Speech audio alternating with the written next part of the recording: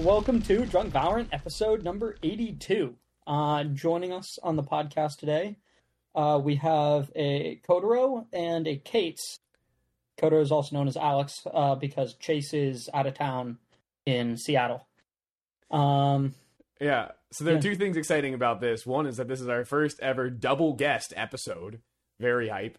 And second of all, Alex is back on the podcast for the first time since I believe it was episode 4.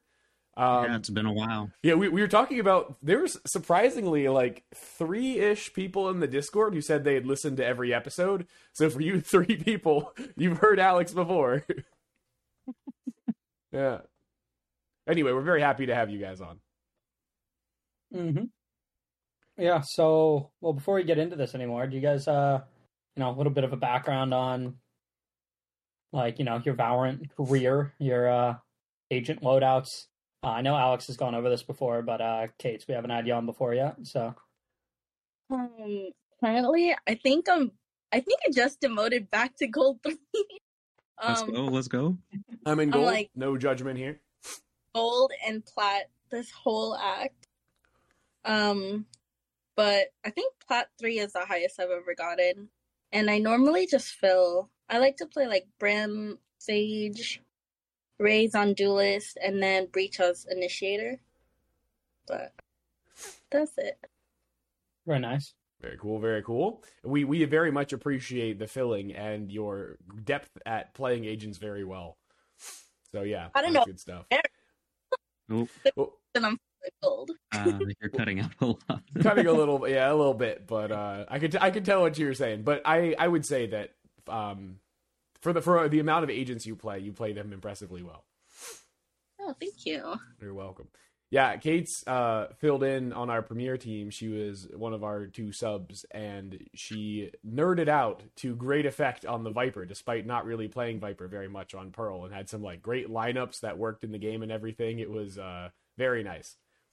I watched that video that you sent me like last minute, and I was like, "Oh shoot, I don't know if I can remember this during the game." That's okay. Most cast doesn't watch the videos I make at all, so you're chilling. Yeah, but anyway, Alex, how about you? How have you been since episode 4? Well, I'm like an anti-smurf now, so I don't play much anymore on my main. Mm-hmm. And so my elo is carried from back when I grinded and was immortal. So I have slowly moved down from immortal, down to Diamond 3, down to Diamond 2. And I'm just coasting from my previous elo. All good. Also, resident Reyna main. Yeah, I'm a dirty Reyna main. Yeah, I was thinking about it. I think you were a Reyna main last time, and then for a while you weren't, and now you've come back around to it. Yeah, I don't remember when I last was on. Yeah, I'm pretty sure I seem to remember you playing Reyna.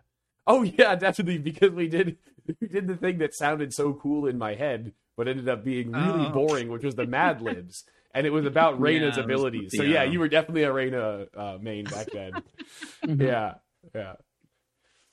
Well, alrighty. Let's get into some drinks here. Hunter, what are you sipping on? Okay, this drink I had to pour and have today because otherwise it wasn't going to make it until next podcast. This is the Nepenthe Brewing Jellyfish Huntress.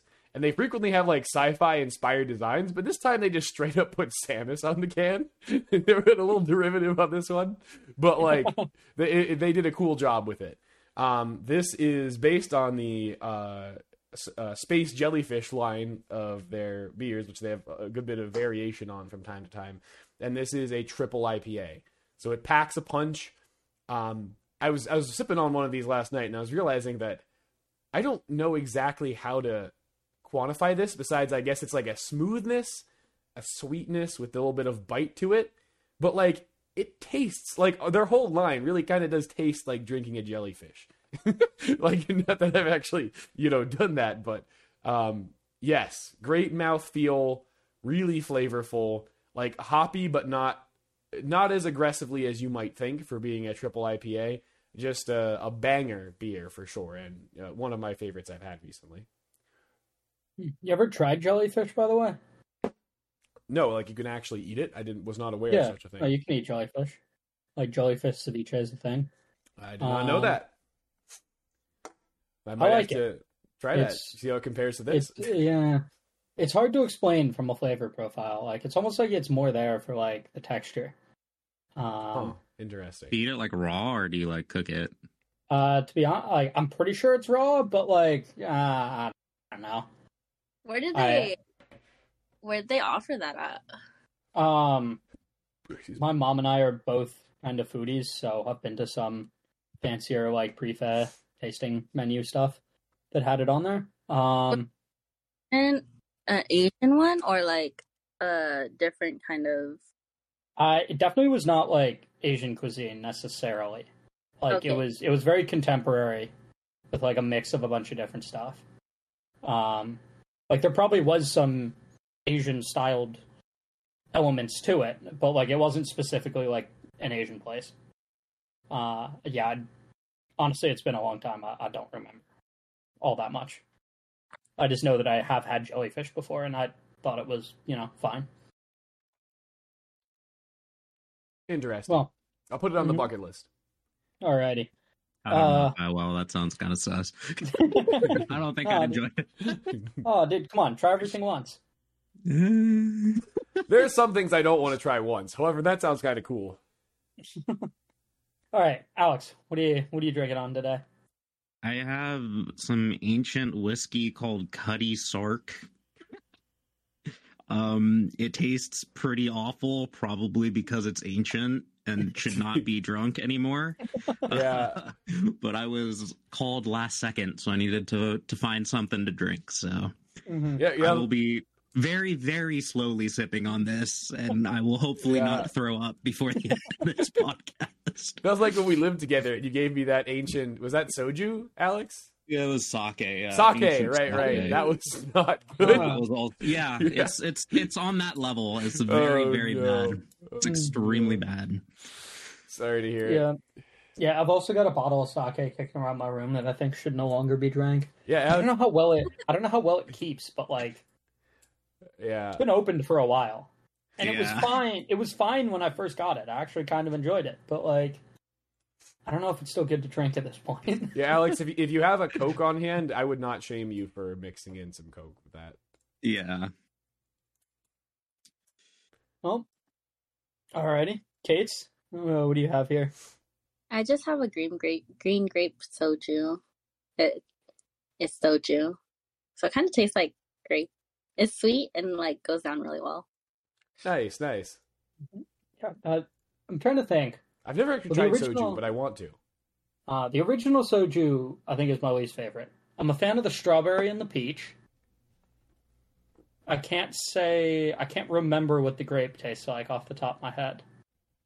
Have you ever had the yogurt one? Kate's let me have that when I was in Texas, and it was pretty good. The yogurt one is interesting. Yeah. I don't think I've had the yogurt one either. What I like to do is like take the original soju and just mix it myself too. That's like pretty good. It's like really sweet, and you can't even tell like there's alcohol in it, so you kind of just drink until you get drunk kind of thing. It's not actually like yogurt though, right? It's using like Yakult, like the Japanese drink thing, right? Yeah. So it's not like super thick. It's not like a really thick thing. Sure. It's mixed with like it's this like the little tiny bottles. My mom used to get those all the time as a kid. I know what you're talking about. Yeah, I don't know how to describe them for Hunter, but unfortunately, I don't know. Them and bring it to you at some point. Yeah, it's kind of an Asian thing. You just got to be in the know. But actually, so God, most of my experience with soju was like I was in New York with a good buddy of mine and his girlfriend at the time, and she took us out to like Chinatown, and we went to this Korean bar, in which they literally don't have like an English menu. My buddy was giving me shit because despite the fact that he's Russian, so despite him being like quote unquote white, he like grew up in like Singapore and East Asia and whatnot. So he was giving me a bunch of shit for being the whitest guy in that bar. Funny. Which was, literally everybody else was just like full blown Asian, and then there's our table. So his girlfriend was just ordering like drinks off the menu for us because we couldn't read shit. So we just got like a ton of bottles of soju, and like apparently the way this bar served it was like they'd bring you a shot glass and put the bottle on the table and then fill up each person's shot glass, and then just like consistently a guy would come back around, grab the bottle, and just fill your shot glass back, which was, I don't know, it's interesting. It's not how I'd usually drink soju, but like tasted pretty good. Interesting. Yeah, I really got to try that. It sounds very good. I have perhaps one of the best beers I've ever brought to this podcast. Why? You've brought a Dead of Night to this podcast, right? No, not necessarily by flavor profile. Okay. But like by other factors. So I'm drinking a Backcountry Brewing Mai Tai Sour, called As Your Attorney. I advise you to rent a very fast car with no top. Backcountry names are so good, dude. Yeah, which, for those of you who don't know, is a quote from Fear and Loathing in Las Vegas. Which, unfortunately, I have not seen that movie, so I don't exactly get that reference. However, this is done with it's a 6th anniversary collaboration series between Backcountry and Fieldhouse Brewing, which is another brewery that I very often have a ton of beers on podcast from. At this point, they're probably Fieldhouse and Backcountry are probably my 2 favorite breweries around here, and so they collabed to make this. The art on the can, Hunter might recognize, and Alex as well, from the Flying Dog series. They took... interesting.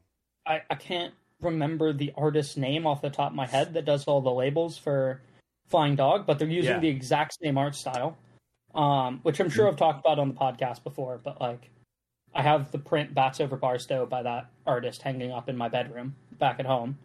And it's a Mai Tai Sour. And I like Mai Tais, and I like sours. I know, basically everything about this particular beer is just like very up my alley. And I saw it in the store, and I'm like, I need this beer. There's no other way about it. So that's what I got. It's very forward on the pineapple from a flavor profile perspective. You really like pineapple, so that makes sense that you like that. I'm not huge on pineapple, to be honest. Whoa! You like one of your favorite drinks? Well, I don't know if it's your favorite, but you've always talked about how much you like pina coladas. So that's what I was assuming. Oh, dude, like. I can fuck with the pina colada. Yeah, no, I'm just like, I like pineapple juice in my like cocktails and stuff like that. I just don't love pineapple juice as like a standalone. Oh, Wait, I see. Pineapple juice in your what? Like in cocktails. Oh, okay. I thought you said tacos. So, what do you think I said? I thought you said tacos. I was like, this man. Actually, that sounds like that could go pretty good. Yeah, as long as it's not like dripping out like a ton of pineapple juice. The flavor could be really good. Yeah, like a couple pineapple slices or like little tiny bits of pineapple. In You're your like taco? mixed in with the meat a little bit, so the meat. Yeah. I could vibe with that. Okay. But alrighty, beer's great. I'm loving it. Some Valorant stuff here. Yeah. So the 4 of us actually played a bunch of the new TDM mode on the PBE earlier today. Mm-hmm. Feel like we should just go around, give our initial thoughts on that. Anybody want to start this one off? Love it. Yeah, well, I guess I'll start off to tie into last podcast and say that my big concern, thankfully they weren't complete idiots and didn't do what I was saying, which is that I was worried in the last podcast about them saying you had 15 seconds of invulnerability after respawning. I think they just worded that a little bit vaguely.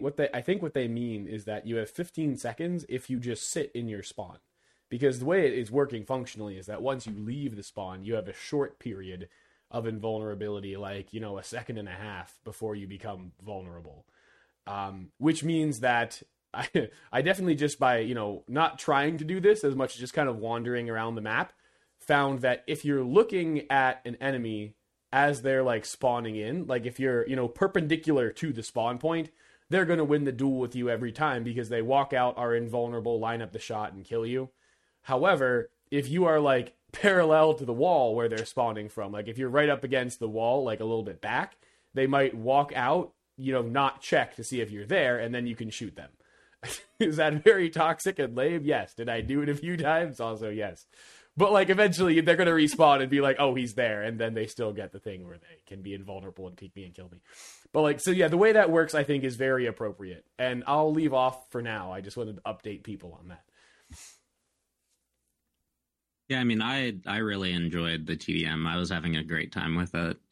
I guess even when I play Valorant, I enjoy shooting people more than being very strategic. I guess that's part of being a Reyna main. So TDM was very much up my alley. Mm-hmm. And I was having a great time. I actually enjoyed playing Cypher, which is something that I've never thought I would say. Yeah. I've never once played Cypher and enjoyed it. It is my meme pick to make me hate my life, but I actually really enjoyed being a rat with Cypher. And people just running into your trips and killing them, right? Yeah, we played against a Neon that just kept running into my traps and dying over and over again. I think I was like 12-2 against her by the end of that death match.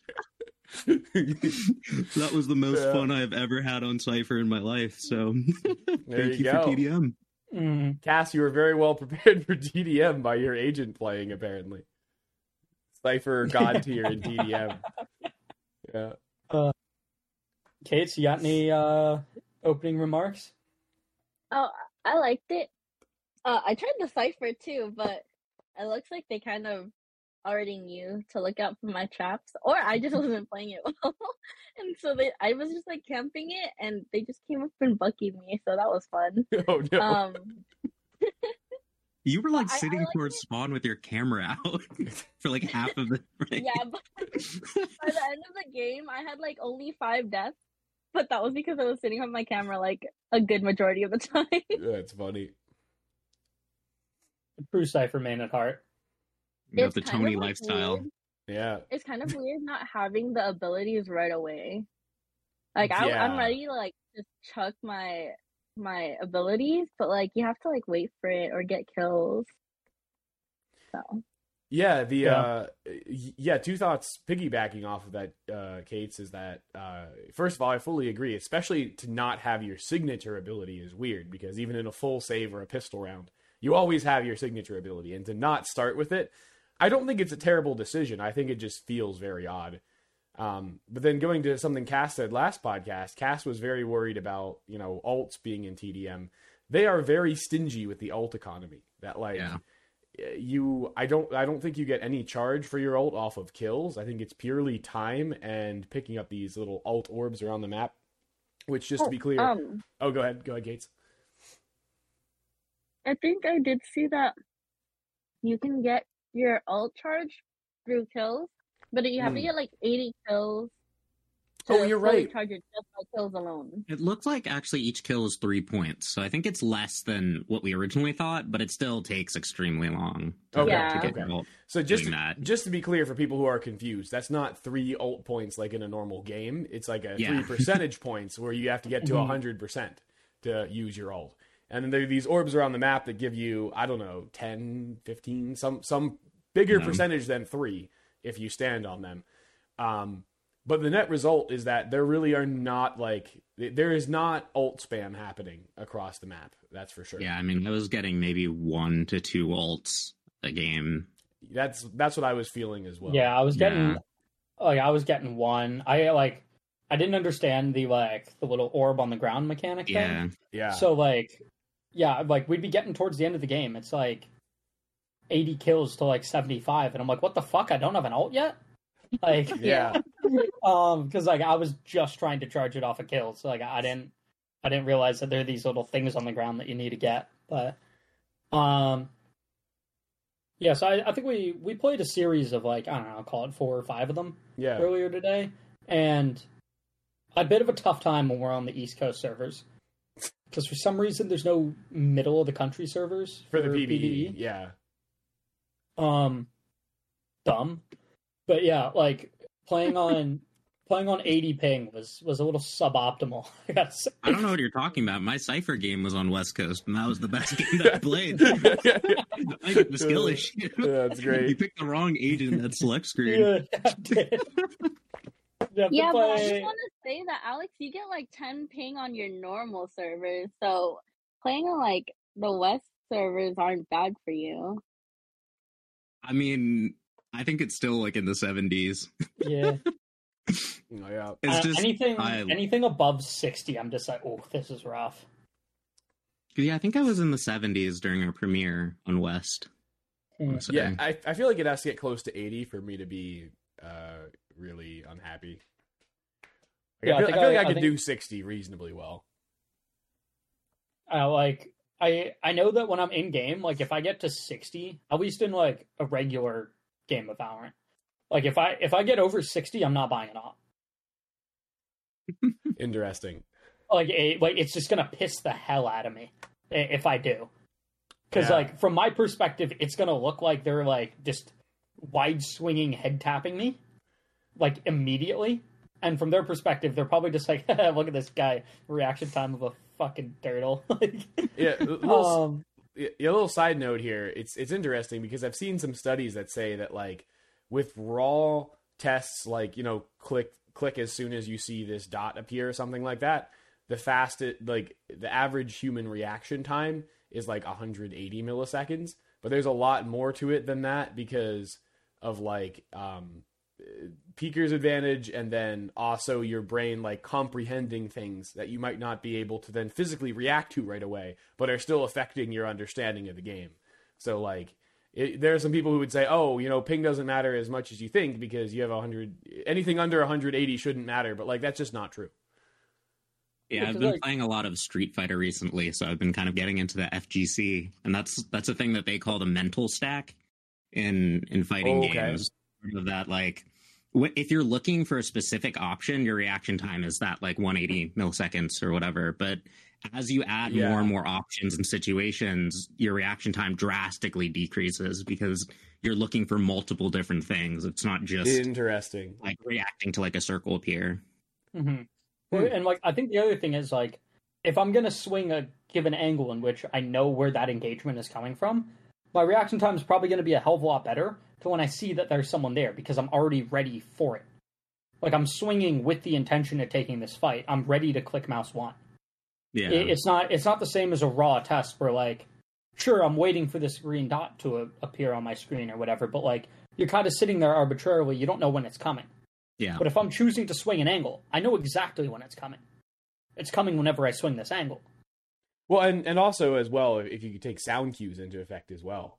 Like you have you have a mental idea of when the person is going to round the corner based on the sound, and you just have to confirm it with like the smallest bit of visual. Whereas you don't have that if you're just staring at a screen waiting for a dot to appear. And I have done that because back when I was playing football, I had to take a concussion protocol test to get a baseline so that if they thought I was concussed, they could give me the test again and see if I sucked at it, which never happened, thankfully. But like that was one of the things I had to do to get my baseline. I remember doing that in high school. Mm-hmm. Yeah, I remember having to do that like 3 or 4 times a fucking year. Because like what they'd make me they'd make me not that bad. I think I did it once or twice. Because like 4 years. because like they made me do it for cross country for some stupid reason. Cross country? Who's getting concussed in cross country? That was my argument. Mine was for golf. So yours was for golf. Yeah. What the hell? I don't ever remember having to do that. But I had to go for cross country. Sports, I think I had to. Yeah, it was like high school sports. Like any high school sport you played, they'd make you do it. Yeah, but like football makes a lot of sense. Like football does make sense. Yeah, I did it for hockey. Yeah, hockey as well. Okay, that's fair. Yeah, hockey makes sense. I did it for lacrosse, which also makes sense. Yeah. And then I think I had to do it because I worked as a tennis coach, and so I think they made me do it when I started the season as a tennis coach. So I think it was genuinely 3 or 4 times a year I had to do this. And I was like, just fucking ask for the goddamn data from somebody else. Like, it's there. Yeah, I didn't realize that they didn't do it for all of your sports. I thought it would just be one for all of your sports. That's hilarious. They made you do one individual for each sport. It should be one for all of them. Like, yeah, sure, once a year, maybe your reaction time's gotten a bit better. Like, we want to test this stuff out every year. Like, that makes sense. 4 times a fucking year is excessive, man. I don't know. I feel like it should carry over for a couple years because, like, if you're concussed, you're going to be bad enough versus your normal that, like, I don't know. I feel like you're not going to improve your reaction time that substantially that you couldn't Yeah. tell if you're concussed with it. I feel like the mild concussions are where it like really comes into play. Like things like Yeah. balance and things like like balance, reaction time. Like the memory one, probably not too big of a deal, but like those are actively things that people are working. Like assuming you're taking your That's sport fair, that's seriously, fair. like the things that you're actively working on to improve Yeah. and like get better at. So like to me, it does make sense. It's just like, oh well, like if you're mildly concussed, if we take your data from like last year, like let's say you've upped your reaction time by like 20 or 30 milliseconds, you know. If you're Yeah. only That's a mildly pretty big, concussed, that's a pretty big jump, Cat. That is a pretty I big just jump. I'm pulling numbers out of my ass here, man. But like, like I think you get the point. Like I think it makes sense to do once a Yeah. year. Anything more than that seems a bit excessive. Yeah, it reminds me that I did a drill in training for football, not like during the season, but like when I was lifting, where we would like line up in our stance. Someone would be like, I don't know, 5-10 yards away with a tennis ball, and like we couldn't move until they like released it, and it would drop on the ground and bounce, and like we had to go get it before it hit the ground a second time. And so that was very much a reaction time drill. So my reaction time theoretically went up by me doing that. Yeah, I don't know. I did really well on the one game we played on the West Coast servers for TDM, and You then did. not so great in the other ones. Yeah. But yeah, I guess I'll come back around to TDM and say that I really enjoyed it as well. Like one thing that Alex noticed that I noticed as well is that they definitely tried to balance the ability timers. Like not all signature abilities recharge at the same rate. At least it seemed like to us. Like it seemed like Jet Dash took a while to come up. Neon Slide maybe a little bit quicker, but like, you still didn't get it right away. Yeah, so it seems like I didn't notice anything that was like, this seems like an exploit. Like this seems overpowered. It seems like in general they did a very good job of tuning it, and it was just a blast. Like I think honestly this could replace deathmatch as like a warm up for comp for me, and I'll have a lot more fun with it than I would in a deathmatch. It's also just less broken than deathmatch is. Yeah, no, a lot of my initial complaints that we did in like the last podcast in which we talked about this like seem to have been properly addressed. Yeah, especially like the I ult think thing, like I was saying, like the ult spam is like not an issue. The ult thing, the ult spam is not a problem. It's not like there's a raise flying at you every 20 seconds with a fucking rocket in her hand. Yeah. Like I don't have a problem with the ults. Like I feel like the one thing is like that I could see is like I could see them slightly upping your ability, like the rate at which your abilities come up, because I found that there was a good amount of time in which I just did not have any abilities while playing, and like That's true. yeah, I don't know. Like at least like I played Reyna and Jet mostly, and then I played Phoenix for one game. The Phoenix was a little rough because like fucking Molly and Wall don't do dick. Yeah, you're just waiting for your flashes. I'm literally just waiting for my flash to come up. Yeah, And I think I played so fucking bad that game I didn't even get an ult. Unfortunate. that sucks. Because Phoenix ult is really good in TDM. Fucking hell. But yeah, I was just like waiting around for my fucking flash to show up. Whereas like I thought Reyna's was a bit more like was a bit interesting because like the Lear is obviously pretty good in TDM. Where you're significantly less likely to encounter multiple people aggressing onto your ankle. And so I found the Lear to actually be really strong, and then consequently healing and or dismissing is obviously really fucking good. But like yeah, there were just like quite a few times where like I just literally had no abilities to use. Yeah, I definitely felt that with Jet the most. Her dash felt like it took so long. I felt like I never had dash up as Jet. Yeah. I wonder how long Chamber's TP is. I did play Chamber once while. to horrible effect. I sucked at Chamber. It felt like it took a while. His headhunter is really good though, because it comes back one bullet at a time. Yeah, the headhunter bullets felt like they were coming back fairly quickly, but not quite as quickly as I was missing them. Missing with them, yeah. Just spamming them too. Just have an infinite headhunter minigun. Yeah. Yeah, we're getting, please, Riot. We know you listen to the podcast. Do not write down that idea. I'm begging you. Well, the gun tiers I also thought were kind of interesting. Yeah. Like, I guess because there's no armor in play, like, I don't know, is it like, I never tried playing with the classic, but like, do you get light shields if you just go with the classic? Yeah.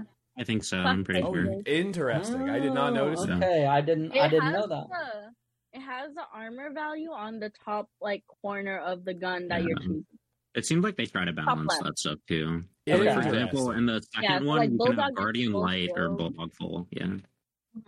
Oh, I didn't know that all- either. Huh. I think all of them but the Guardian for the second stage, or is it third stage, is full except for the Guardian. That makes a lot of sense. The Guardian is like a price jump over the other ones. Yeah. Yeah, Like, what I also thought was interesting is that, you know, there's the ever-present debate of Stinger versus Spectre. However, that's not a debate for TDM because Stinger is tier 2, whereas Spectre is tier 3, just based on price. Yeah. You can run Stinger and Spectre. Yeah, I think that might actually be the play. I kind of don't like the fact that Yeah. we can go back to any of the other guns, though. After you get past the stage, you have to like stick with the guns that are available. Like, Did you want I to go wanted back to your Guardian? I wanted to use Guardian during stage 4. Yeah, that's a But I good can Why only you point. do Why clinging isn't on that to an that option? Guardian for as long as you could? Yeah, I don't see why you can't just like choose to nerf yourself. It seems a little interesting, but like, I don't know. And like, I feel like there's a good mix of using all those other guns, and then like 50% of the game is with the rifles, I guess. But yeah, I also found the power ups to be slightly weird. Like when you get the gun upgrade, because like I could see the argument being like, oh well, like the Odin's an upgrade, you know, like it's more expensive compared to like Phantom Vandal or whatever. I saw like a judge upgrade. yeah, like the judge upgrade to me is weird because like there was one point in which I had the judge, and I was sitting there, and literally no one fucking pushed me for like a minute. I was sitting You in the need cubby more with the judge. patience. You need to embrace the cipher and rat there for another 2 minutes until someone comes. Until the neon, the stupid neon comes back to the exact same place to die for her 11th Sliding time. into the trap. Yeah, actually, God, Cass, I was about to bring up the fact that this match, this mode in more ways than one, as we've already discussed, is tailor-made for you. Because the guns that you say should be removed from the game, the LMGs and shotguns, are not options to pick. You have to find them as like upgrades Ares on is the an ground. option, is it not? Oh, okay, sorry. Yeah, but the Ares is so horribly Ares is bad. yeah. Like, I don't know why anyone would pick it. I tried running it in TDM, and I was like, yeah, this gun sucks. So, like, yes, okay, the Ares is an irrelevant option, and then the other options are just not options at all. You have to find them on the ground and then use them until they run out of ammo or you die. The Ares recoil is so horrible in the beginning. It's absurd. Well, the high recoil... Right? Yeah, I was trying to, like, take a long gunfight, and my bullets were just going, like, everywhere. Like, not on target. Because I found that, like, a somewhat optimal strategy is you just take every gun in the game that are not single shot and use them as if they were a Vandal. What? When you're at, like, longer ranges. It's like, I just take a couple yeah. shots and then I strafe and then I take a couple more shots and, like... You have to do that more times with a gun that's not available. Yeah, sure. Well, I mean, yeah, I guess. Well, I only ever have to do it once with the Vandal because I just get the head tap.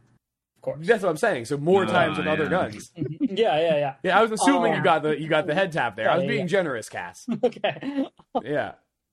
Well, like Frenzy, like Stinger, Spectre, fucking suck dicks with the Bulldog for some reason. I don't know why. But, like, yeah, it's just like, if I'm in a longer than ideal engagement, I just treat this as if it were a worse Vandal. And I find that works out fine for me. Yeah, that worked out very well you for don't me. spray with a Stinger? Well, like I'm saying, at like longer ranges, no.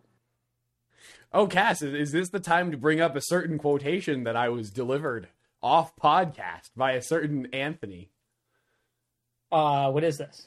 Yeah, so Tony told me while Cass was protesting, begging him to not say this. Tony said that Cass told him within the past couple hours, I don't want to tell Hunter this. However, I agree with him at long last that why on earth would you ever buy a Spectre when you can buy a Stinger? And Cass went from begging Tony to not say it, telling him to shut up, to then immediately denying he had ever said such a thing and saying that was fake news. Complete 180.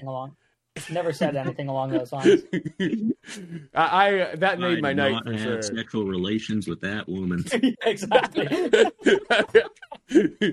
Which, made my heart very, very glad to hear, even though I've actually become way more pro Spectre over time since I initially was making that point. I don't think I've ever told that to Tony before. See, if you would have just let Tony say it and then afterwards say, "Oh, I never said that," I would have thought, "Oh, maybe Tony's pulling my leg." But the fact that you were telling him, "No, Tony, please don't say it," and then he said it, and then you flipped, I had no doubt in my mind. Fake news. Didn't happen. Yeah, it was a deep fake. Yeah, I generated. Yeah, Tony knew exactly what I was going to say, so he deep faked you telling him to not say it. That was all coming from his mic. Yeah. Yep. AI is getting out of control these days, I tell you what. But it is interesting that they put them in different tiers. Like, yeah. I don't know why. Oh, sorry. Well, I just feel like some of the tier breaks are interesting because, like, you can't have a sheriff in the pistol round. Right. For some reason. I guess they decided it'd be too powerful if you also had all your abilities on cooldown. Mm-hmm. But, like, I don't know. It's a gun that you can buy in pistol round. So, like, I think it's interesting that they chose to not allow you to. And then the sheriff is in the same tier as the Ares, the Stinger, and the sheriff. Which also, like, I find that the mag size on the Stinger is very punishing in TDM. Yeah, I agree. Like, you get into engagement so fast, and, like, it's like, I get one per mag, usually, right? And so it's like, I feel like I spend a lot of time just, like, trying to find a safe haven to reload in and then get swung. Well, you're gonna search for a long time to find that because Haven is not one of the TDM maps. Okay. They're not. No, there's no Haven-based TDM maps. And then, yeah, I think it's interesting to have a gun like the Spectre in the third round, in which there's Bulldogs and Guardians, which, like, I'm starting to think that, like, the Spectre might actually be the optimal play, just because you can be so much more mobile, and just try to close the gap on people who are trying to, Guardian you or use the Bulldog. I don't know. But, like, I think it's interesting the way that they did the tier breaks. Along those lines, though, I do feel like using Guardian in that round is absolutely great aim training, regardless of whether or not you plan on using Guardian in games, because it forces you to land headshots on more mobile opponents. I'm too I don't know. spammy I with was it. kind of just using. I was going long and just using Guardian there. Nice. No aim training there. Mm-hmm. No, that's aim training. Well, I just waited for them to walk into my crosshair. That's still aim. That's still like aim. 90% of Valorant. The amount of time I've raged because of missing in Valorant, I've raged because of missing a shot like that is very high. So that's if you're hitting those shots, Kates, that's a sign of your aim. What are the three maps? There's, like, Piazza, Like which is Yeah. Ascent, effectively. There's What's the one with District, that which is Split. Is that the one with the really long corridor? No, I looked it up. I believe Kasbah is the one based on Pearl, which is the one that has the corridor, if I'm not confused. So I guess that's supposed to be like Belong, maybe? Kinda. Yeah, I guess so, because, like, I had thought that we'd only played Ascent and Split base maps, the District and Piazza, but I'm pretty sure we did play the Pearl one, because I think that's the one that has the long. Yeah. Yeah, the sickest part about this that I'm hoping for, like, obviously the whole game is not yet, but, like, these should be available in custom now. Oh, shoot. I did not think about that. Holy Like, I should be able heck. to load into a custom match and aim duel someone properly now. I see what you mean. Instead of just having to pick an Interesting. avenue of the map and just be like, yo, we're aim dueling here. Like, I can't wait for people to start making lineups. TDM lineups. That's great. You know, there's Mhm. gonna be some. oh, for sure. Mhm. But yeah, now I can be like, yeah, Hunter, 1v1 me. Quick scopes only. Piazza. Like, Oh man, I'm down. That sounds so cool. mhm. Except for the fact that you can't pick an op, but like, you know. You can pick them up. I think they spawn. Yeah, once in once both the Wow. ops spawn, it seems like typically the guns are like mirrored in their spawns. So like, we could both wait till the op charges and then both grab it. Although you'd have to get like 80 kills to get to that point. Come to think of it, because that only spawns in stage Oh, 4 okay. with the Yeah. Phantom and Vandal. Does stage 4 only start at 80 kills? I thought so. I thought entirely stage 4 sure. started a little earlier than that. It I felt thought like- stage 4 started earlier Yeah. than that, too. Timing. but either I way, thought it would be timing. a while before we got there. But like, yeah, I the other have a thing question. is, what's that, Kate? Has anyone actually tried looking at the maps in the custom games, or do you have to like? Can you do it in like a custom game, like like going on a 1v1 on Ascent, or does it have to be versus team deathmatch that you can go use those? You'd probably have to select TDM in the custom game to be able to do it. Yeah, I'd be surprised if But, you could like- play TDM on a normal map. Because they'd But, have like- to like define bomb sites and stuff, which Yeah. seems like a lot of extra work for Yeah. no reason. Well, like, you're pretty much always able, like, you can select any other game mode you want in custom game. That's like currently in the game. Yeah. Like, you can choose to play Escalation or Spike Rush or whatever. In the custom 1v1 Spike Rush if you hate your life Yeah. and want to waste it. Yeah. Oh, So, okay. you know, So presumably it are would options. work that way. yeah. I don't know. Well, anybody have anything else they want to say about TDM here? So hyped. Yeah, that's really all. I think we all are in agreement that it seems very cool. Yeah. Yeah, no, I definitely, I'm really enjoying, or like really enjoying the way in which this has been implemented. Because I think there was a way in which they could have screwed it up. It doesn't seem just like a clusterfuck of abilities being thrown around. I think that timer could be upped a little bit, so you get them slightly more often. But like, so far, Yeah. I've really enjoyed it, and I think the implementation has been great. With you. Alrighty, well, Hunter, well, I'd go take a piss. Do you want to run us through this new agent a little bit? Yes, absolutely. New agent, right? Oh, have you not heard about them? Have you not heard about the new agent? I know it's. I saw the reveal. No, it was the trailer. cinematic. Yeah, I saw yeah. the cinematic Casey, one you saw that as well? with Gates. Yeah. Yeah, Nice. we watched it together. It's cool cinematic, by the way. Very like horror-esque, which is interesting because that's different than normal Valorant.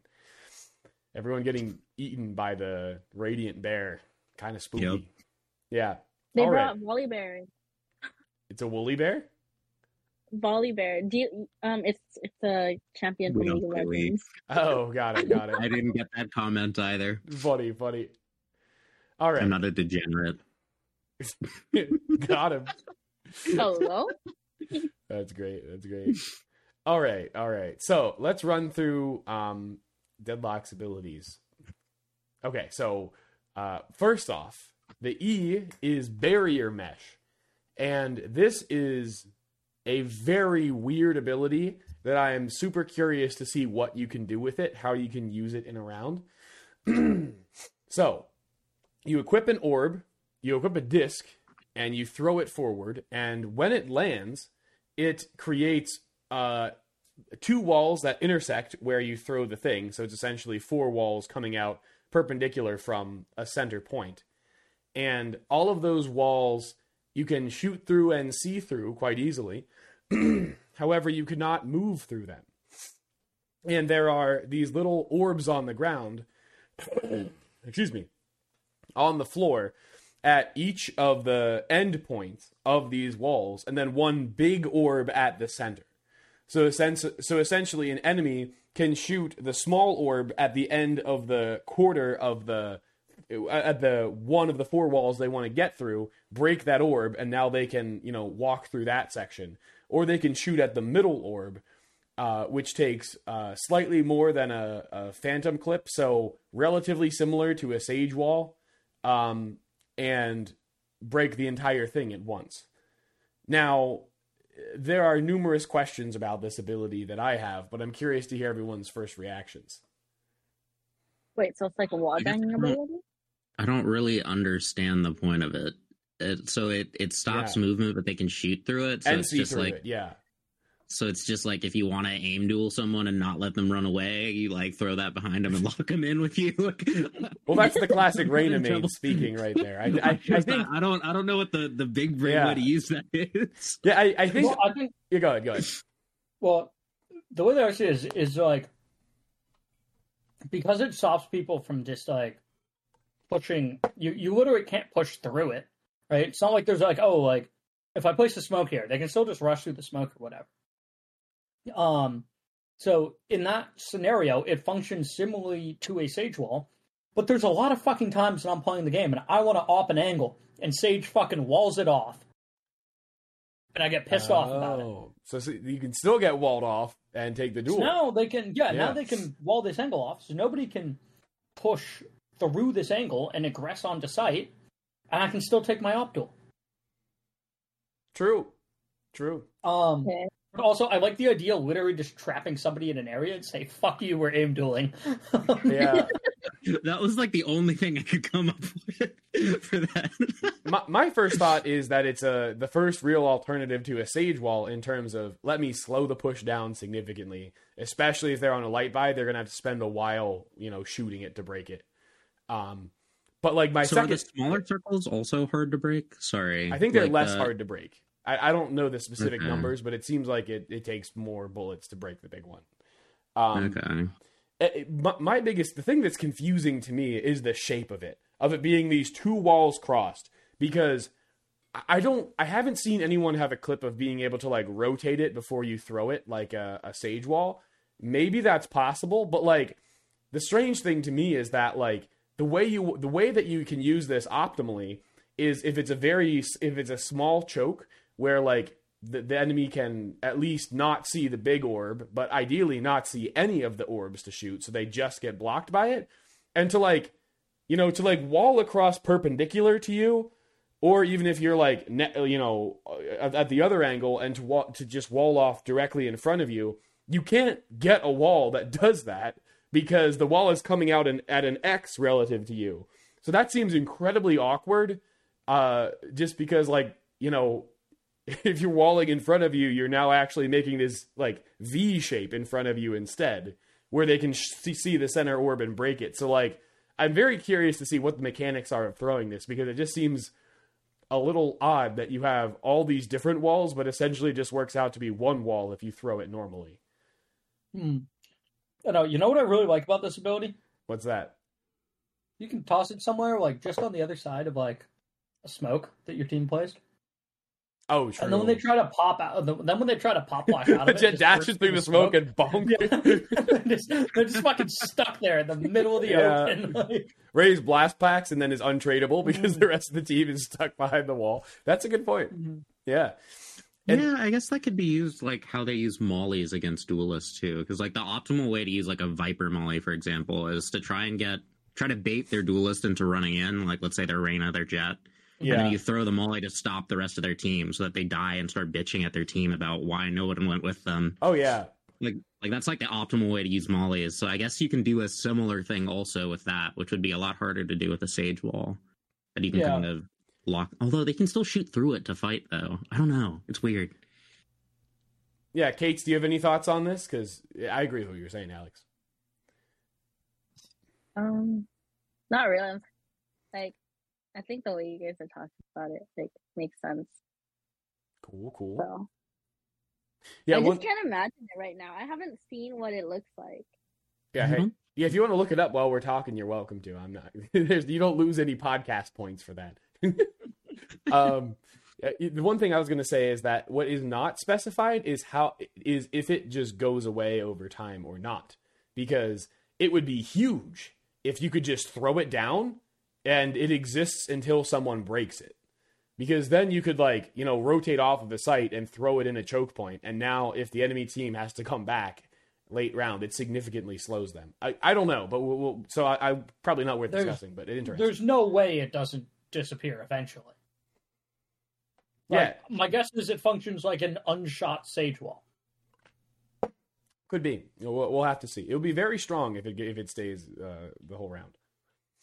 All right, moving on to ability number 2. Now, this one is a bit of a weird... Wait, actually, hold on, Hunter, before we get there. Yes. Sage Wall doesn't disappear after Sage dies. Oh.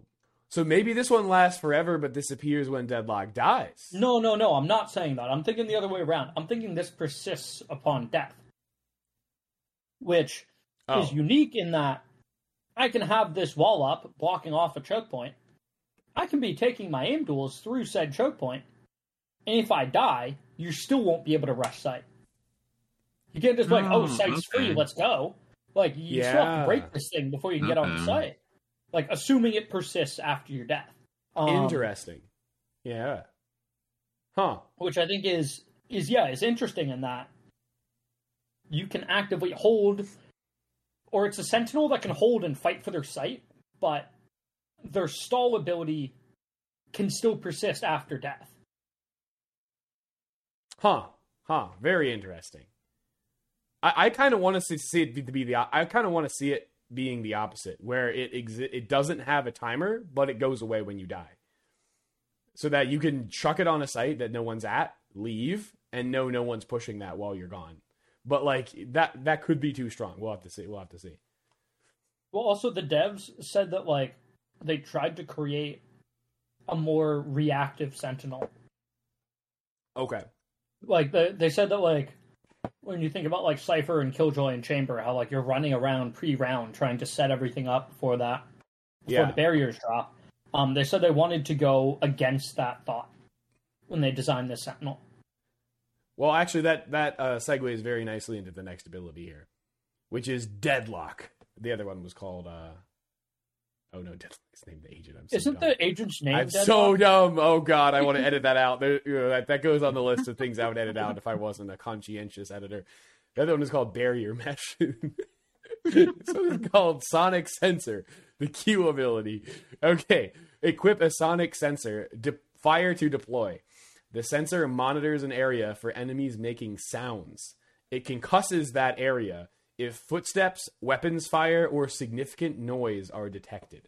So, essentially, this is like a Cypher Cam in that it goes like, semi-invisible when you throw it. And then if someone is just walking past, like shift walking, it won't activate. But if someone takes a shot or runs in the area, it will, boom, concuss them in like a cone shape. Oh, that's gonna be annoying. Yeah, for the like, go ahead, Gates.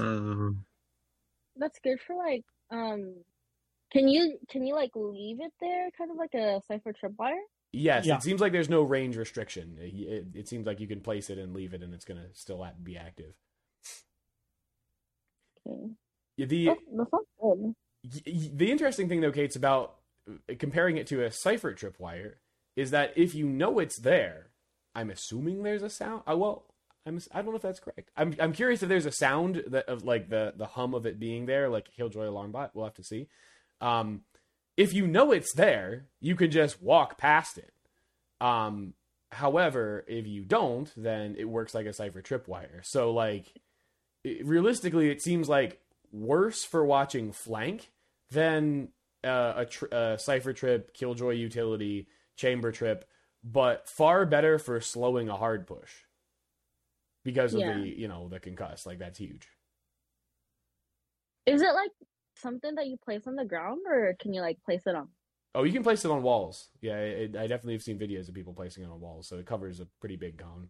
I want to see it placed on like the ceiling. Yeah, I feel like I'm curious how that would work if you can even do that. Yeah, we'll have to see. But I guess I was more thinking of like you're on a rotate, so you're trying to like, let's say you're the last person or something, you're trying to get to the other side as quickly as possible. Oh, yeah. And you're fucking booking it, and you get hit by this bullshit concuss at main. I'm so angry. And what's interesting as well is Oh. I haven't seen any videos of anyone breaking it, so I don't know whether or not it's breakable. Oh, no. I hope it makes a sound. Please. Please make a Well, like, sound. the thing that I find interesting about it is because, like, I have a very hard time collecting on kills off my own trips as Cypher, unless I have, like, a dedicated setup in which I also have a cage that is designed to work for a given trip. Either the cage on the trip or the cage on the angle that I'm swinging from. But if someone just hits my trip and I decide to take the gunfight, holy fuck, people are way too good at shooting me while they're fucking caught by this trip. Yeah. Which, like, and this might have to do with a lot of times that when I get caught by the trip, I'm mid jet dash, so, like, I'm just fucking rubber banding back and forth and I never stand a chance. Yeah. But, like, people are too good at shooting me when they're caught in my trip, because it doesn't actually do anything to stop them from shooting me. Right. Unless they stand in it until it concusses and you wait until then, which you're not doing. Yeah, which I'm not doing. I don't know, maybe there's an in-between state, in which I wait for them to go shoot it. Yeah. But, like, the interesting thing is, with the concuss, is you can swing a lot better safely knowing that anybody who is here is fucking concussed. Yeah. And so long as it's not all... Sorry, go ahead. Well, so long as it's not all 5 of them, you can probably get one at least and get away. I mean, even if it is all 5 of them, unless they actually hit the one tap, they're screwed. While their screen is like shaking and stuff. Like, yeah, but dude, I've peaked like 4 or 5 people that are concussed before, and dude, I never stood a chance. really?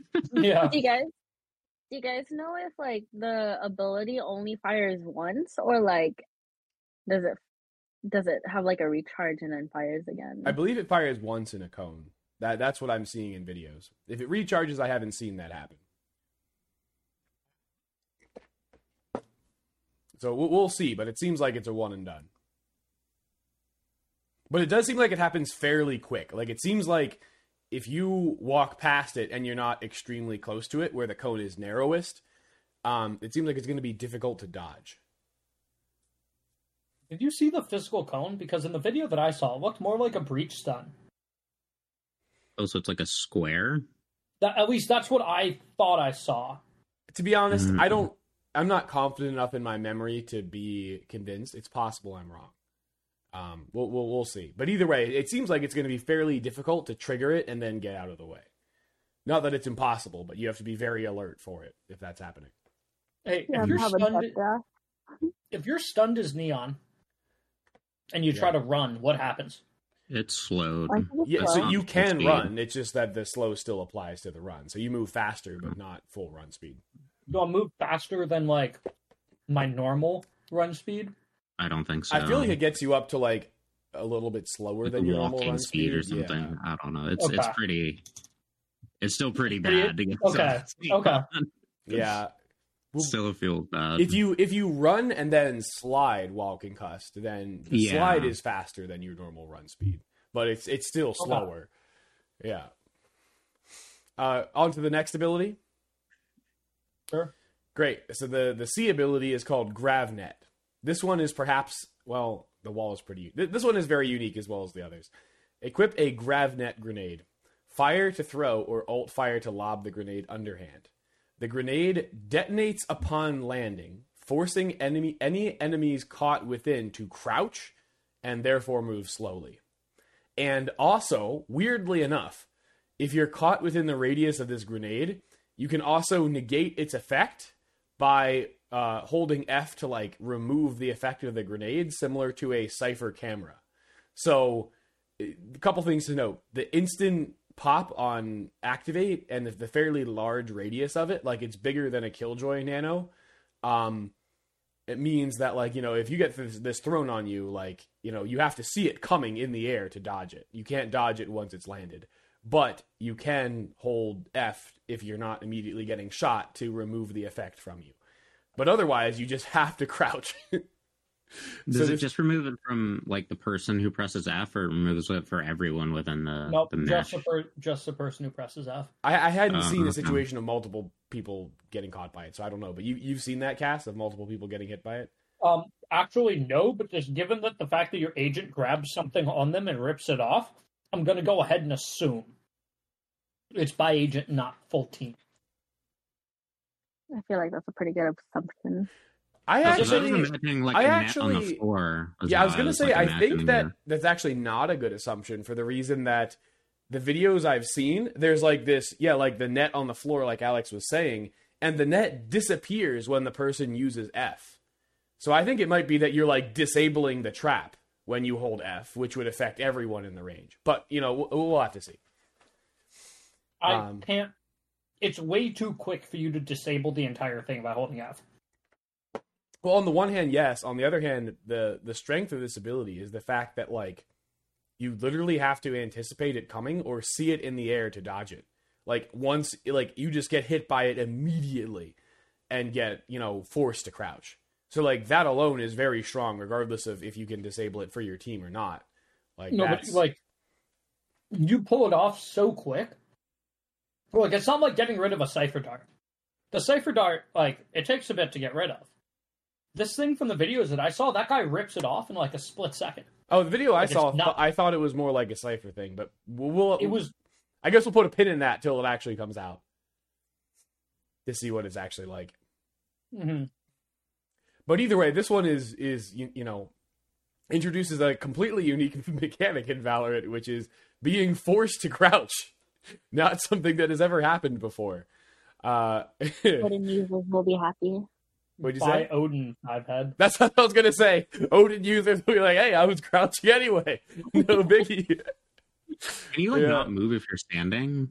Is like the no, like literally, it's as if someone grabbed your hand and forced it onto your control key or whatever key you have set to crouch. It just puts you to crouch. Yes, you are forced to crouch. Yeah. Oh, I thought it was gonna punish me for not having crouch. No, like you literally can't do anything. I'm just dead. That'd be funny. You stand up and you just get shocked. Odin users are like, "Come at me." Riot's punishing me for unbounding crouch. Well, how do you make like skill jumps and shit? I don't. Oh, okay. I mean, I have it bound right now. It's just kind of if I notice myself crouching too much, sometimes I'll unbind it for a bit. Yeah. So thoughts about this ability? Too strong? Very weak? What do you guys think? Kind of sounds like a worse Sage slow, so I'm feeling too weak, but we'll have to see. Yeah, interesting. I'm trying to think of the pros and cons there.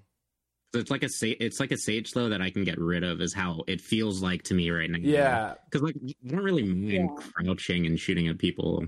Like I guess you have to adjust your like crosshair placement, but I mean people like crouch and spray all the time. So well, I think go ahead, Gates. To me, no, I was just agreeing with Alex. Yeah, I think it is kind of too weak. It looks OP in the cinematic, but it also just everything looks OP in the cinematic. Yeah, Yoru looks very OP in the cinematic. Oh yeah, yeah. Launch Cypher looks amazing in the cinematics, man. Cypher just dying like every single one. Yeah, Cypher's the one person who doesn't look OP in the cinematics. He fucking dies every time. Yeah. What were you saying, Cass? Well, what I was saying is that, like, it seems somewhat worse than a Sage slow on defense, but I think stronger than a Sage slow on attack. Because to my knowledge, my team can't get caught in my own slow. Oh, interesting.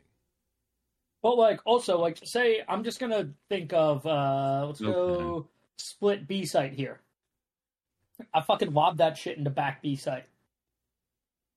If you're there, you're not fucking going anywhere, and we're just going to rush you down. Yeah, because even if you take the time... Sage slow? Because I can push it. I can push into my own net to clear the close cutting. So if the Sage... Yeah, okay, I see. Yeah, and also another thing about it as well is that the Sage slow does have an activation time. So like if you're sprinting through a choke point and a Sage slow lands at your feet, like the ball like pops up before it explodes into the slow. So like if you just keep running as you see it pop at your feet, like you're only going to be caught by like the very edge of the Sage slow and already be taking a duel at that time. Whereas like this, it pops immediately. So like you're slowed from the time of landing. Okay. I can kind of see the benefits. I think it's got some good utility on. Yeah, I think it's got better utility on attack I don't know. than Someone's it gonna does do on that, defense. and I'm gonna whiff because I'm aiming at head height, and now they're Yeah. crouching. I'm gonna True, be very mad true. at Deadlock when I get sprayed down. I'm gonna be very, very unhappy with Deadlock when right as I'm swinging, this motherfucker crouches. Yeah. You forced them to crouch, you dumbass.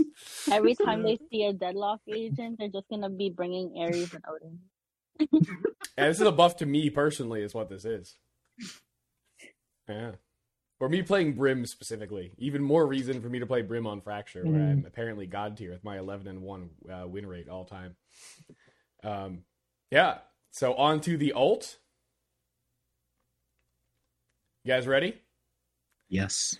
This is both one of the man, I wish I remembered the actual ult voice line, but basically this is both one of the coolest named abilities and coolest ult voice lines. It's called Nanowire Accelerator, and actually I can probably just play the clip and then the ult will be in the audio unless it's too loud, in which case I'll have to edit it. Oh, that's the wrong clip. All right. Well, never mind. Oh no, here it is.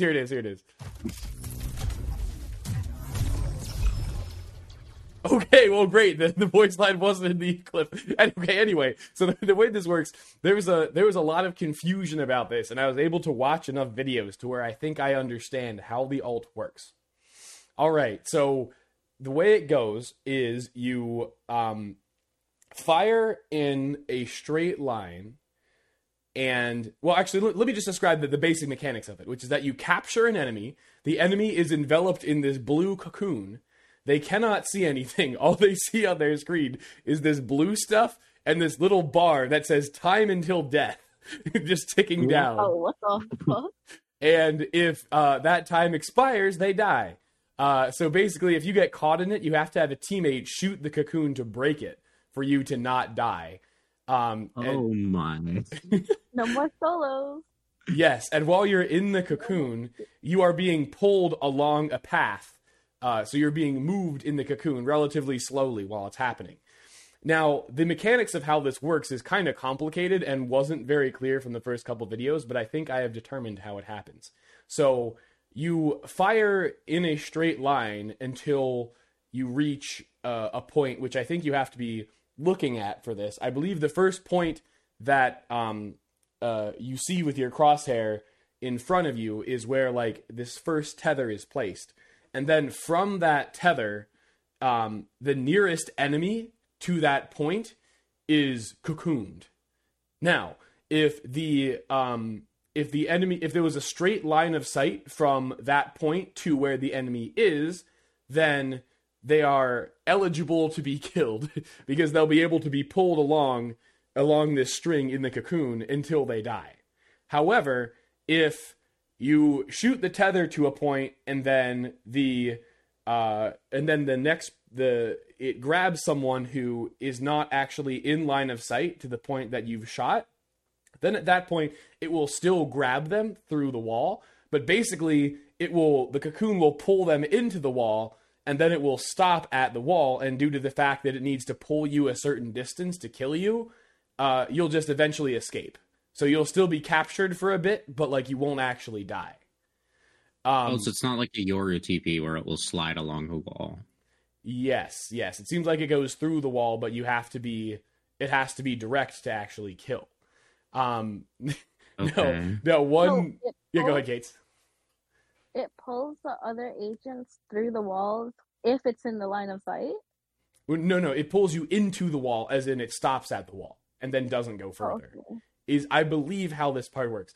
Now, one very funny thing that people found out with this already is that if you're on Fracture, and suppose you're on B site, and you're on site and someone's behind Jen, what you can do is you can aim this at the ceiling. It will then have a direct line of sight to the enemy below that.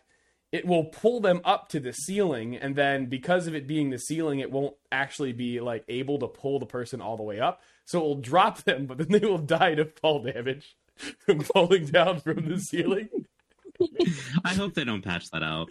Yeah, That sounds funny. I kind Yeah. of enjoy that.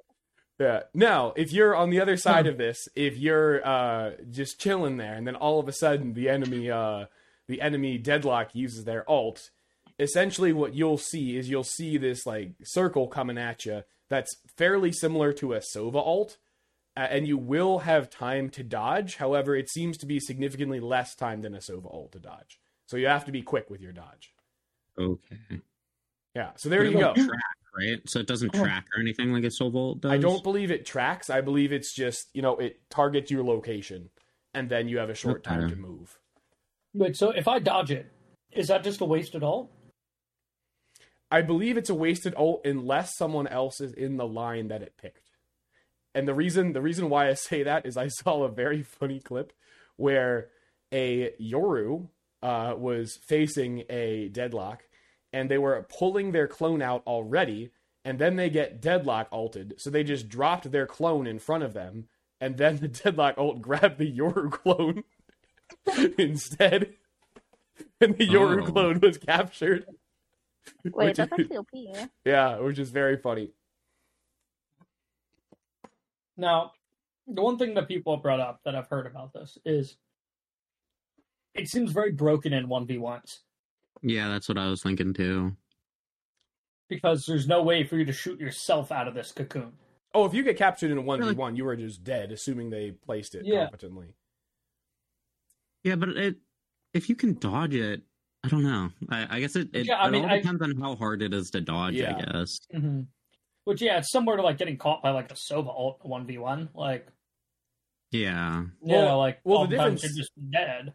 Yeah, the difference with the Sova ult is that it's easier to dodge, and, like, assuming you're one shot, it's still easier to dodge than this, and if you're more than one shot, you can push in a good bit and just accept getting hit once.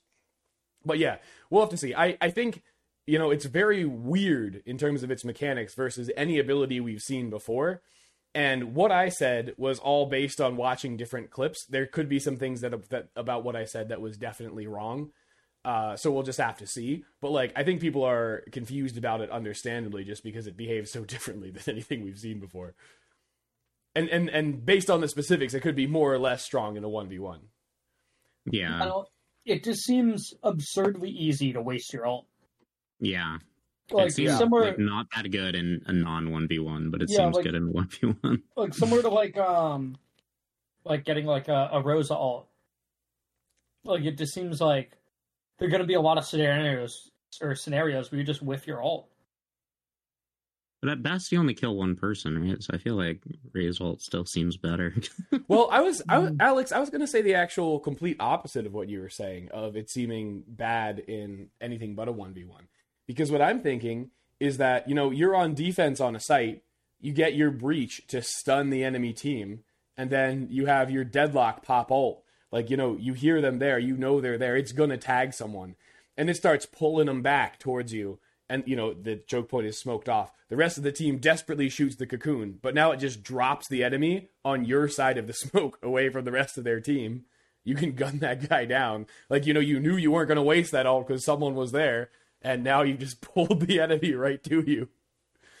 Whereas, like, in a 1v1, assuming it's reasonably dodgeable, you know it's coming, and then you can just dodge it. So if they get shot out by the cocoon, it drops whoever was captured near you instead of back where they're pulled at? No, so basically once you're in the cocoon, you're being moved in the cocoon along. So whenever the cocoon is broken, you're dropped at that point. So I was assuming in the scenario I mentioned that you would travel a certain distance before your team was able to break it. Assuming assuming they're either concussed or distracted or there's a smoke or something. Like, if they just immediately break the cocoon, then it didn't do anything because you would have been moved like 3 feet.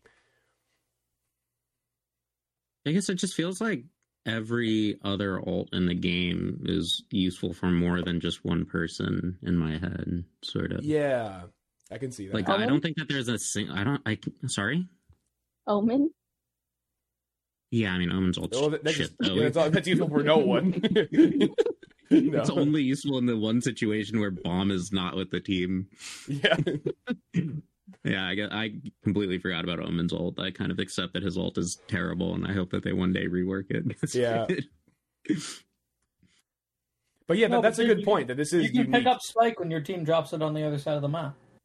Yeah, but even then, if you're all jokes aside, like, you know, you picking up Spike as Omen is still useful for the whole team. Whereas like this, like Alex is saying, is literally isolating one player, which is unique amongst the ults so far. Mm-hmm. Like it feels almost like a flash. Like that's how you use a flash. Is like you flash it to isolate one and even like a flash I can isolate more than one. But like use a flash to isolate a single person on the enemy team and then kill them is kind of what it like feels like to me. But maybe it's a lot stronger than I'm thinking. But it seems kind of weak to me. Is my initial impressions. Yeah, I agree with you. Like, I feel like this character initially seems incredibly weak to me. I think the only ability that I like so far is that first one, the wall. Because you want to aim duel someone. Yeah. That's why Team Deathmatch is gonna be my new game. It's going to be OP in Team Deathmatch. That's what this agent was created for, to dominate DDM. Big brain. Yeah, they're gonna have a dude. Deathmatch ranking, and I'm gonna be number 1. Yeah. Bro, you throw the wall at spawn, so if they walk out of spawn, they get stuck because you can't walk back into spawn wall, and now they're trapped between the two walls. Oh man, that's funny. That is very funny. Oh man, get that plus like a gecko molly, just instantly dead. That's some good combinations right coming up here. Yeah, and the ult, you know, your teammates aren't going to care about breaking you out of TDM, so you're just going to die every time. Yeah. That's not my problem. Yeah. You're going to be like, yeah, you respawn anyway, that's fine. Yeah. You're close enough to spawn. Yeah, the interesting thing to me about this agent is that I think they are positioned far more as a Sage competitor than a competitor to any of the other Sentinels, simply because their lack of info ability, that their one info ability is negated by you walking, which means that when it comes to flank watching or like watching one site while you're not necessarily around, it is just the worst info ability in the game, simply because, you know, if they do run through it, you know, you're not there to trade off the concuss, and then if they don't, you know, now you think they're probably not there, and they are. So this is the worst I mean, besides Sage, this is the worst info Sentinel in the game. And this is go ahead. All right, well, I was going to say a badly placed Cypher trip is worse. Yeah, I suppose that's true. Because a badly placed Cypher trip lets you think that, like, there's no way they're here. Well, right, but like this, you could place it correctly, and then you still could think they're not. Yes, you can place correctly, but at least Yeah. in the back of your mind, you're just like, well, like, you know, they could have gotten through. Yeah, that's fair. But where I was going with this is that it almost tests the hypothesis that we've said on the podcast a couple times, which is that Sage's heal and res are the least important parts of Sage. The real reason to pick Sage is for the wall and the slow utility. And this is sort of like, it's all stall utility in one way or another, besides the ult, which is, you know, its own thing. So like, it's like, this is a stall utility Sentinel. Like, that's the thing they do. Sage is kind of split half and half, and the other agents have, you know, info utility as a big part of their kit. This one is just like, you're going to have a bad time if you push through my stuff. And so is that worth it, sacrificing the info of other Sentinels for just maximum stall? I feel like that's going to be the question here. Yeah, I guess it's just going to come down to how hard it is to get through her stuff. I guess that's kind of a big thing. I guess I need to know how hard it is to shoot through the wall and stuff, and how hard being forced to crouch is really going to be. Yeah. I don't know. A lot of those seem not that strong to me. It's like the Sage wall is like a wall that I can still aim duel with. The slow Grim wall, is just you mean? like a... No. I meant like the new Deadlock. Oh, the Deadlock wall. Yeah, Deadlock wall is like a Sage wall that I can just fight through. And like I feel like a huge part of Sage Walls is kind of baiting them into shooting the wall so you can swing off of it. Well, this one you can't. Yeah. I guess you can do that with them shooting the smaller parts if you hide. Maybe I just don't have the Sentinel brain. I'm too. Yeah. I'm Well, too now focused on you wanting to shoot will after people. grinding Cypher in TDM. Then you'll unlock the Sentinel brain. I'll be an expert. Yes. I don't know yes. how I used to play KJ. Blows my mind. Crazy stuff. Kates, what are your overall thoughts for you on the agent? I think it's kind of just like a Sage, but I like Sage's heal. And the Sage's heal rest, is nice. so. Yeah. But everything else kind of does seem like Sage. I think I like the wall and that concuss thing, the one where you walk past it. But the alt and the slow is kind of, it sounds weird to me. Or it sounds like the alt won't be that useful, and the slow is just a slow. So Yeah. Yeah, I'm agreeing with you, Kate, to say that it seems like there are some definite weaknesses, and Alex as well. Unlike, last agent that released Gecko, I said they would immediately be a force in the pro meta. And sure enough, they were, and then they really died out hard. But, like, this one, I think is going to be a Gecko's niche just pick. bad. No, it's because Gecko is just situational, and you have to use the utility a certain way. I mean, you saw Cigarettes get massive value out of the Gecko when he was playing. So, like, if you really, are maximizing what you can do with Gecko, there's some cool things you can do. Not a must pick on every map, surely, but on some maps, very strong. Admittedly, there were a couple nasty flashes he had. Yeah. But outside of that, like, He used Wingman to good effect as well. He was really good at using it both for space clearance and for planning diffusing. This character, though... was it really him, or was it just the rest of the team just fucking getting value? Well, it's getting the value out of the utility. Like, it wasn't him playing off the utility, but Gecko's an initiator. It's supposed to set up the rest of the team. No, sure, but was it anything that a Sky couldn't do? Is the real question. Well, I mean, the key thing with the Wingman is you can use it multiple times in a round. You can't use the Skydog multiple times in a round. Last I checked. What? Watch me. Yeah. $10,000 bet if you manage to use a Skydog multiple times in a round in a comp game. There you go. Just wait for comp PDM. Easy 10K. Yeah, good. Comp full game, just to be clear. Sorry, let me just go buy some hacks real quick. Probably cheaper than 10 grand. yeah, I suppose. Yeah, so we'll have to see. I feel like we're all in agreement that she seems interesting. Now, but not necessarily great. One thing that I've seen online is this bizarre reaction from people where a lot of people are just disgusted by this agent and believe she just doesn't belong in Valorant. Like, there was one guy, Kenny S. I don't really know much about him. I just know that he's a CS guy. Yes, Opper. He's like the CS Opper. Okay. He literally tweeted, he was like, I've defended Valorant for a long time, but, like, I'm not sure I can after this, or something like that. Like, talking about the agent. Like, a lot of people are just like, Riot has jumped the shark with this one. This agent is just, horrible. And I don't see it. Like, just to be clear, they're not saying horrible and that she's too weak. They think that her abilities just don't belong in Valorant, and it's like they're going too far. I don't see it at all. Maybe she's too weak and needs a buff, but I like that they're trying a stall utility Sentinel and adding some new mechanics. Like, I do not understand for the life of me why people think that, Riot is ruining Valorant by releasing this character, which seems to be the take of some people online.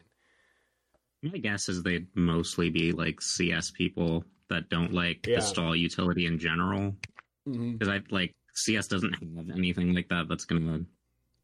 I guess like Molly? in CS, but you smoke them and then flash out. Yeah, good point. Shoot, I forgot about that. Yeah, like there's counterplay in CS to the stall. Well, so like I would have a feeling that a lot of those people probably also don't like Cypher.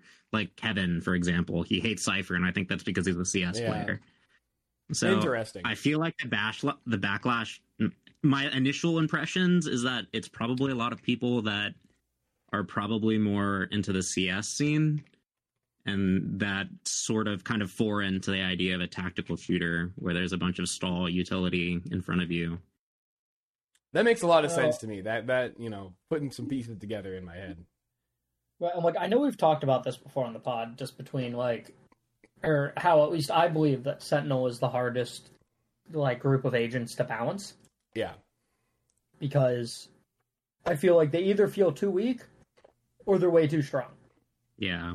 If you can't push the site that the Sentinel's on without a KO to just fucking suppress them, they're too strong. If there's because there's very little counterplay to that. But then, if you can easily just waltz all over the site that they're holding, well, what's the fucking point? They're too weak. And I feel the Sentinel is just a really hard class to balance in terms of their job is to stop the other team from playing the game. I think that's why it's so hard to balance, because right. People are expecting Sentinels to hold down a site single-handedly like a KJ, but sometimes it's not like that when you have you're only one person by yourself and there's 5 of them coming at you and rushing, no fucks given. Mm-hmm. Yeah, I know. And they can't make it too OP either, because then everybody's like, "What are you doing?" Very, very frustrating if it's OP. Yeah, it's really frustrating if the character's too strong, and there's no reason to play them if they're too weak. And so I feel they're in a really tough position with Sentinels in general, and I feel like Deadlock's just gonna be too weak. Yeah, I know. Yeah, I was just gonna say, I like the concept of putting up this wall and being hey, you can't go any farther, but fuck you, let's throw hands, or in this case, bullets. I like that. It's you're still not getting onto site, but let's at least try to kill each other. Right. Conceptually, I'm a fan. Does it do a good job? I don't know.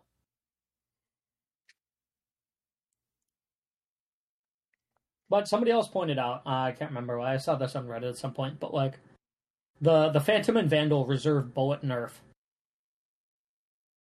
is if you have to go through a Sage wall and a Deadlock wall, you're probably just gonna have 0 fucking ammo. Yeah. Sage plus Deadlock is gonna be incredibly annoying to play against on offense if they're both on the same side. Nobody's also gonna be playing Sage and Deadlock at the same team. Oh yeah, absolutely. It seems like a troll team comp, but in the event that you go against that team comp, that would be brutal. Yeah, it's just fuck your ammo reserves, you don't get any. Yeah. We're going to be dropping rifles at the start of the round next to the barriers so we can run back and get more ammo. Yeah. Yeah. Which, Alex, you've got a problem with that. The reserves. I don't know, maybe this is just me coming from playing COD, but, if you walked over the same gun that you had, you'd pick up the ammo. That wouldn't work at all in Valorant, because then some poor soul after you would pick up the gun and just have 0 ammo in it. That would really suck. Yeah, but it's just it seems weird. Yeah, sure, you can also just pick up the damn gun. It's less relevant because in COD you can add your own attachments and stuff that you like for the gun. Right. Yeah. But it always seemed weird to me that I can alternate between Vandals that both have 1 mag each, but I can't just get the extra mag to leave and go play with. Yeah, I guess that's a really good point, because there's all this reserve ammo that where is it? Is it just on the gun somewhere? Yeah. How are you getting it when you swap to the other gun? Because if I have one gun that's fully dead and another gun in which has all the ammo, sure, of course, you just switch guns. Now my skin might be better than the one I'm picking up, but that's a minor consideration here. No, it's an important consideration. It is a very important consideration. You know what? Here's what we need. We need to think outside the box. We need that, when the enemy dies, you can full loot their body, like in Tarkov. You can take their armor, you can take their weapons, you can take their abilities if you want. And then you're good to go. They're dead, there's going to be no armor. Haven't I destroyed their armor if I've killed them? Yeah.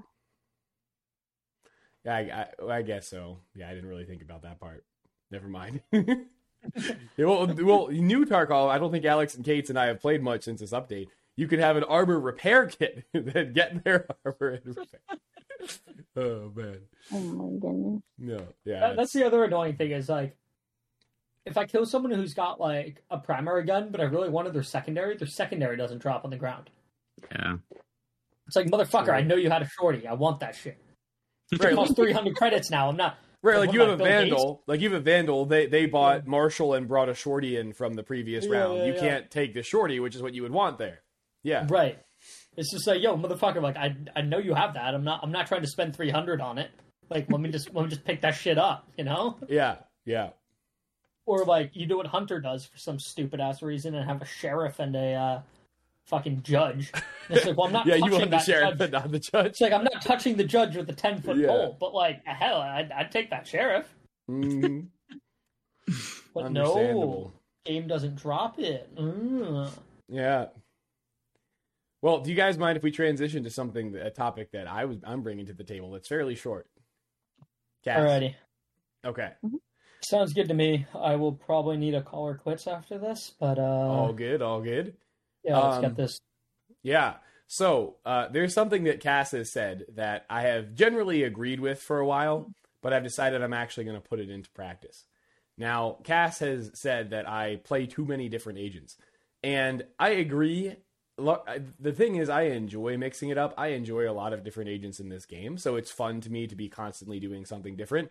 And I feel like, given my role as the cerebral explainy guy on the podcast, I also just tend to understand the game at a level where I fairly easily pick up new agents. But that being said, you are missing something if you're constantly switching agents, because it's difficult to learn the finer points, the nuances of each agent, and then also just to have the muscle memory to do things really quickly with that agent if you're constantly going between different agents, just because, you have to think about it more. So I've decided I'm doing something different with this new act. I think Deadlock is a cool character. Not sure if I want to main them or not, but what I'm going to do, I changed my in-game Reddit name, not intentionally for this purpose, but it very much has worked out this way. I've changed my in-game name to Embarrass Cass as much as possible, to be Killer, which is with a 1 for the I and a 3 for the E, because I was frustrated with being far behind Cass in rank on my main, and I want to climb. And the goal when I switched it was to just play a lot of Reyna and other duelists, but mainly Reyna, to be able to climb, because I feel like my aim is better than gold 1, gold 2. So despite that, after changing the name, in lobbies, I often just found myself filling, and I really haven't played much duelist since changing the name. So what I'm going to do with the new act starting this week, I am going to be an Instalock Reyna main until I unlock Deadlock as a playable character. And then at that point, I will decide on a different agent to main for the rest of the act. And then I will only play that agent. I don't really have any ideas besides that in terms of what agent that will be. If I can find an agent that's generally useful for the team comp that I decide I want to stick with, like, an initiator or a controller, that'd be great. If I'm really, feeling the itch for a certain duelist, I could do that as well, but I have to be very much feeling that, because I honestly, I would lean towards anything but a duelist in terms of being more useful for the team comp. But that's my current plan for the new act. I'll need to remember not to play with you until you unlock Deadlock. No, you're sleeping on my Reyna, dude. You are sleeping on it a little bit here. Yeah, I can go off on the Reyna. And hey, here's the thing, Cap. Even if I'm not going off on the Reyna, I'll be diving into sight. You can bait me and get the kills. There you go. Easy. Yeah, but that's suboptimal. It's like, I should be the one diving into sight. Cass, when the heck do you dive into sight in ranked? You do it in Premier. I don't think you do that all that often in ranked. No, I do it in ranked. I'm just also a fan of the I'm over here, deal with it. Yeah. Right, so you can be, people... I'm over here, deal with it. I go in, pull people's crosshairs, and then you op them. Easy. No, but I'm elsewhere. He's on the other side. Right, in which case you're certainly not diving in first. Yeah. It might not be on the, I don't know. I feel like people just have different mindsets than I do when we're trying to play. I'll be mentally, I'm just all right, this is a round that like we push showers, right? Like I know the Right. sage is over there. Fuck this sage. Let's just let's kill the sage, and then we can work on how to gain sight from there, and I can dash out to triple or whatever it is called now. Yeah. And then the rest of the team will be posturing to like push hookah. Yeah, Cass, It's just like, no, that's a bad idea. We shouldn't do that. But everybody else is over there. Well, you should calm that at the start of the round. Like, hey guys, do you want to do a shower push or like a showers main push? Let me have Reyna and Brim come with me showers. Alex, There's too a much crazy there's thing banana called man pressing people. V. yeah. That's too much IGLing for me. Yeah, Alex, I don't think you have been, but you sound like you've been watching Woohoojin because he does VOD reviews. Where He's one of the been big... I watching. am. Oh, you are? I had been watching him before he got like super big. I love the Banana Man. But like that's one of the He's biggest amazing. things he says. He's pre-round comms is one of his biggest things. Of he was breaking down a round in a video I watched today, where like like two people, it was bind, and the person he was VOD reviewing said, "Oh, let's burst fast together. I'm going to be long on bind." And then two of his teammates just pushed, one push A short, one push A showers, both by themselves, and they both died, uselessly. And what Woohoojin said is he was like, obviously that's primarily their fault for being complete dumbasses. But like, you should be more specific with your comms to say like, let's say what each person should do in your strat. And then if they just don't respond to that and do their own thing, then it's not your fault anymore. But you need to tell them like, let's do this in order to be pre-rounding well. No, but it's not my job to tell somebody, let's do this. Well, in Woohoojin's way of looking at it, like if you want to climb maximally, that's what you need to be doing. Like, yes, obviously it's not your job. If you want to stay at your rank and just do your thing and count on your aim to pop off, like sure, but like if you want to be maximizing your ability to climb, that's what you should be doing. No, it's just like somebody else should be doing that. That's what everybody else does. But nobody does it. Yeah, that everyone says, let's let the IGL handle this, and then no one's the IGL. And there's no idea. Which, just to be clear, I'm saying that like I'm making fun of it, but honestly, especially after doing Premiere where I have to IGL legitimately, and I enjoy doing that, just to be clear.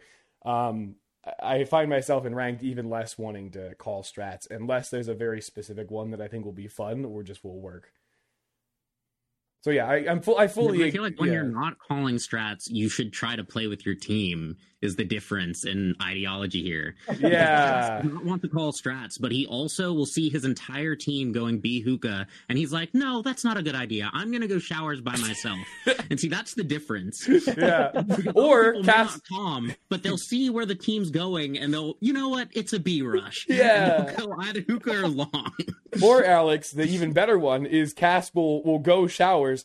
Everyone will follow him, but he'll have planned on lurking and be like, "Man, why do you guys follow me?"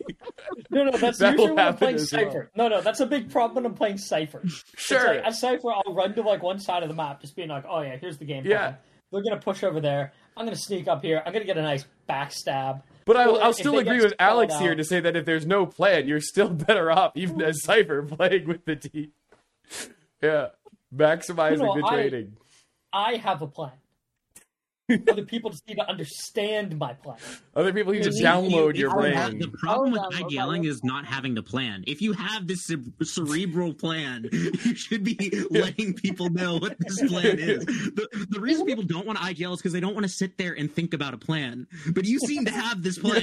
It seems Yeah. to be already there. It's all Yeah. fleshed out. You I just have feel to like press even V. if you don't have a plan for the rest of the team, just let your team know, like, hey, I'm gonna lurk. You guys go over there, but just so you guys know, I'm lurking. That way they don't come rushing towards you and be like, hey, I want to come too. I'm with Kate's here and Alex both. But you do you, Cass. Yeah, your aim is very Well, good. I'll put it in chat before every game. Hey, I'm working every round. Don't come to me. Stay away. Yeah, I don't know about the cerebral aspect of that. Lurking every round doesn't seem like a great strat to me. No, I also have to start insta-locking the Reyna before I do that too. Yeah, True. you're gonna have to beat me to it for the first couple weeks here, but yes. You're gonna have it like pre-typed already, copy and paste. No, there's that application you can download that just insta-locks an agent for you. You'd be like those people who do challenges, and like during the pre-round, you can like hold down the button. Hello, I am Cass. I will not ever be with the team. If you come towards me, I will rotate to the other side. Yeah, Cass, just as a quick thing, I think that app is a Instalock trainer. I don't think it Instalocks for you. It literally just brings up the loading screen, like their recreation of it, and times how fast you can Instalock. I'm pretty sure there's literally to Instalock, yeah. I'm pretty sure there's literally an app that just installs it for you. That's it wild. like uses the Riot API or something to. That's wild that Riot allows their API to be used in that way. Yeah. Imagine if it was just the trainer. It's like testing your It's a reaction time Well, test. I mean, there actually is that. That's what I had seen on Reddit. I think you guys are talking about something that I haven't seen. But yeah, someone came out with, they recreated the lock-in screen. You literally just insta-lock, and then it tells you how fast you were. Like, it is literally an insta-lock reaction time trader. That's Well, but hilarious. okay, Yeah, there's also the the internet is shit. True. yeah, like that's the problem. Is like if you don't have the best internet, or you also got a potato PC, like that doesn't matter. And then also, depending on how many agents you have unlocked, the agent positions are the agents are in a different position. Well, to be fair, if you're sweating that hard about insta-locking, there's a decent chance you have all the agents unlocked. Alt/Smurf account, Hunter. Okay, fair. I don't know if this app maybe had a way to configure what agents you had unlocked, because that is a very valid point. Well, before we sign off for tonight, do Alex and Kate's have any sort of soapbox they wanted to bring to the table, despite being called in last minute? I do not have any topics in mind. Not really, no. I think we covered all of them. Cool. Alrighty. Well, you want to take Hunter's spot here? Yeah. You want to take Chase's spot here, Hunter? Sorry, English is hard. All right, Alex and Kate's, thanks for coming on, and we'll drink with you later.